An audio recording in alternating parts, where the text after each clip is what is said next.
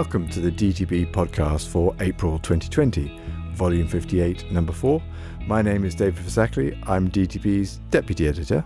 Hello, I'm James Cave, editor-in-chief. Our editorial this month is called Lung Volume in COPD, When Less is More. So what's this one about? So this is an editorial written by Joe Congleton about the surgical removal of lung tissue in patients with COPD to actually improve lung function, exercise capacity and quality of life. What's the background to this? Is this something that's new?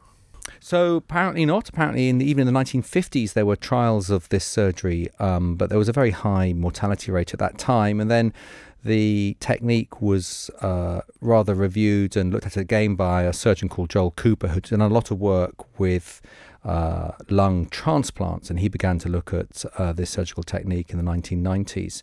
And since then, it's obviously there's been some interest in it and some quite interesting research, and NICE included the idea of lung volume reduction surgery in its 2018 COPD update. Now, it feels a bit counterintuitive that for people with lung disease, you want to remove some of their lung. So what's the principle behind it? Well, apparently the issue here is hyperinflation.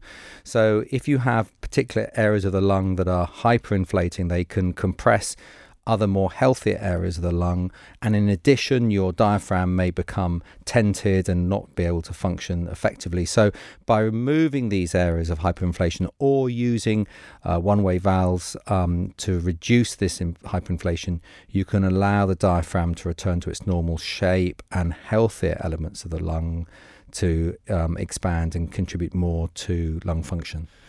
So is this for everybody or just a highly selected group of patients? Yes, as your question implies, this is tricky. So Joe clearly talks about the fact that you need very significant multidisciplinary teams to assess patients for those where surgery will be most effective.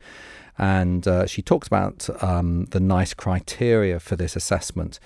And I think the issue that she puts very clearly in the editorial is that, first of all, I think probably neither primary care nor perhaps pulmonary rehab have actually woken up to the fact that we need to be asking ourselves, in patients with severe COPD, would they be someone who might be suitable for surgery? And then actually, where is the nearest tertiary centre for this sort of work to be done? And is this type of surgery widely available or still quite limited?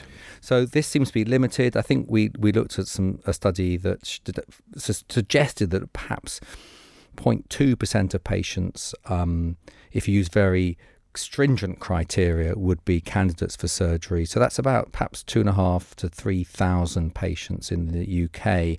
At the moment, we think there's about 8 centres in the UK that would do this sort of work. So it's still very limited.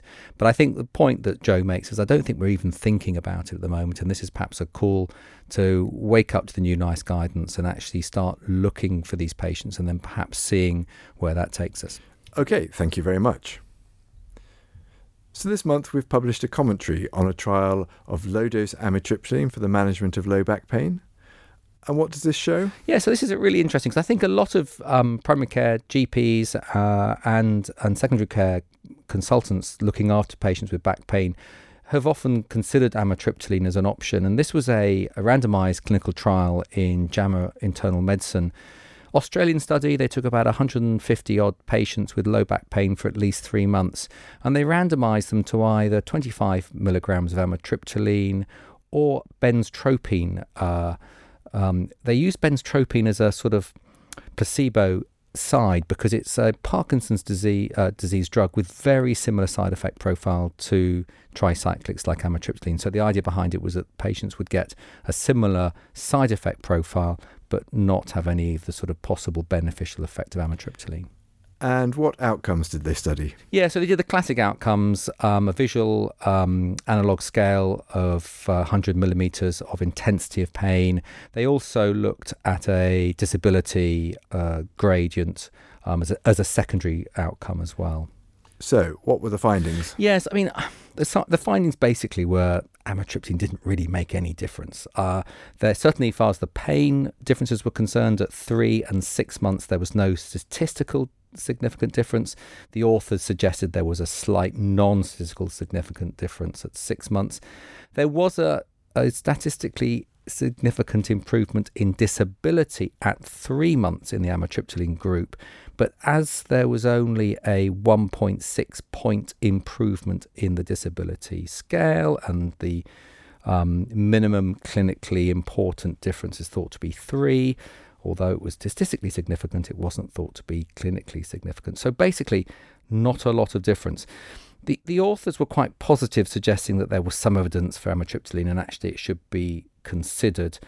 I have to say, I think if you look at the group of patients they chose, the mean duration the patients had back pain for was 10 years. 25% of them had work absence as a result of that back pain, and 85% what was called work hindrance. I think this is a group of patients where actually chemicals such as opioids, painkillers, anti-inflammatories, I suspect, this is a very different kettle of fish perhaps from the average patient we see with back pain. So I think, there's an element here of this was a very significantly perhaps impaired group of patients. And in that group, amitriptyline isn't effective. So how does this help us with where amitriptyline sits in the management of low back pain? It's a good question. I think, where does any treatment sit in the management of chronic low back pain? Because we know now that opioids are not effective. We know there's issues around the pros and cons of using anti-inflammatories. Paracetamol only helps perhaps 1 person in 7 or 8, if you look at the numbers needed to treat. So we're dealing with a type of pain where I think what we've got to stop doing is imagining there's going to be a pill for this ill. And actually, this is about motivating people. It's about getting them mobile. It's about using other non-drug methods to improve their quality of life and their ability to do what they want to do. Thank you very much. And our main article this month reviews triamcinolone injection in the management of hay fever. So why have we looked at this? Yes, good old Kenalog.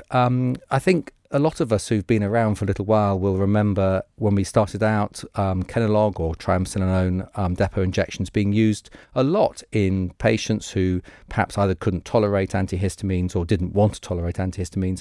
And, the patient feedback was they were always very positive about this lovely idea of having a single injection at the beginning of the hay fever season and being completely symptom-free for the whole of their summer. And back in 1999, we looked at this and we looked at the evidence for triamcinolone and really didn't find very much to demonstrate its efficacy or its safety.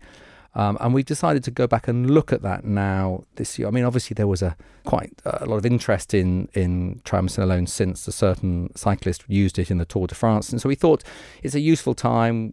Hay fever season is upon us. You'll see catkins on the hazels. Certainly if you're down south, you will.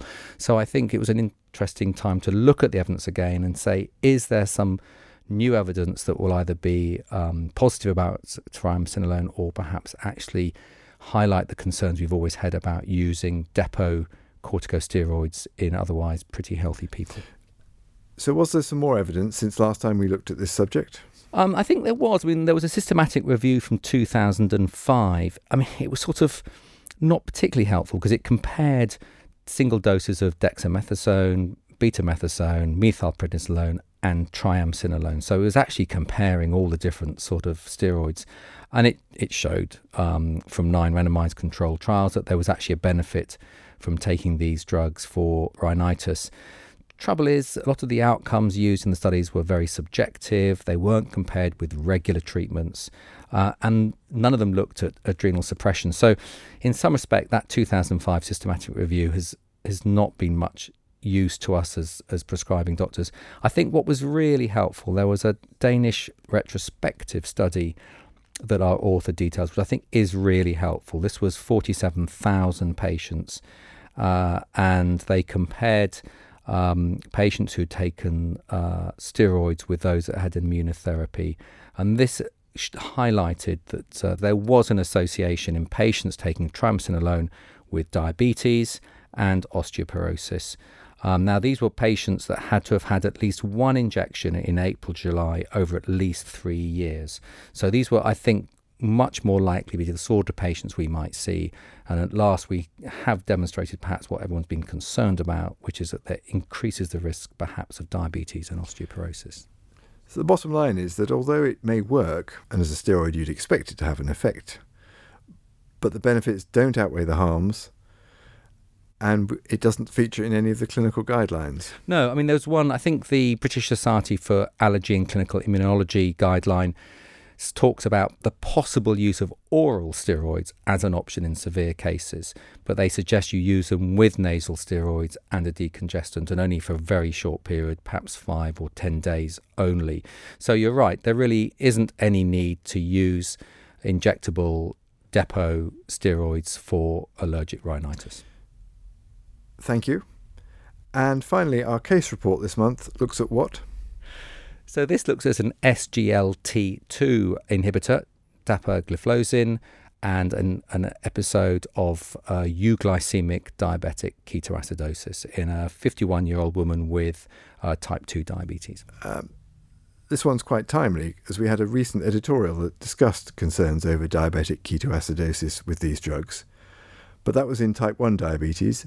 This is in type 2. So what happened? Yeah, so she was a 51-year-old woman, was admitted to hospital with a 3-day history of vomiting and abdominal pain, and the investigations they did picked up that she had a metabolic acidosis.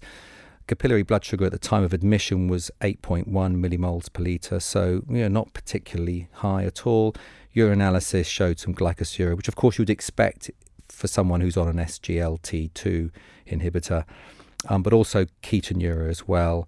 And the story is that they picked up the fact that she had started dapagliflozin 3 days earlier. They stopped it and she quickly recovered. It's quite useful. The authors do look at some other studies on the incidence and issues around DKA in dapagliflozin and other SGLT2 inhibitors, and that's quite a useful reminder to us. They looked at meta-analysis of in 2017 of 34 cases, and they found that the average blood sugar level in these patients was only 14, and I think that's the point. Don't be misled or don't misunderstand that if you've got a pretty average blood sugar, they could still have DKA. The other interesting thing is the time of onset. I mean, I'd always imagined these patients would be on their drugs for some time before they develop DKA, but in this case it was 3 days, and the FDA published 73 cases, and the time of onset was between 1 day and 1 year. So I think some really useful just points to remind ourselves of the issues with this particular class of drug. Yes, I think that I had a quick look also at the SPC for the drug, and again it does talk about it and uses the figure of 14 millimoles per litre as a cutoff. And also looked at the MHRA's drug analysis reports, which suggested that there have been about 340 cases reported out of a total of 3,500 overall reports. So still quite common. It is, and I think what was interesting about this case is this woman had actually been on it for 3 months, 3 years earlier, as part of the Energize trial, and she hadn't developed DKA at that time, and I was left looking at the drugs that she was on when she was admitted, which included sertraline, lansoprazole, pregabalin, sulfenacin, liraglutide, pravastatin, and propranolol. And I was left thinking, I wonder if there's a bit of an interaction going on here, which has actually made her more prone to the DKA this time than it was 3 years earlier. I don't know. It was just a really interesting, like everything with polypharmacy, what this tells us is yellow card it, because it may not be obvious to us that there's an issue, but if we're all yellow carding, it may become very clear to someone else what the interactions are. That's great. Thank you very much. And thank you for listening to this podcast. We release a new podcast each month to coincide with the publication of DTB Online, and you can subscribe to it through your usual podcast provider. Please leave us a rating or a comment on the iTunes podcast page. It would be great to have your feedback.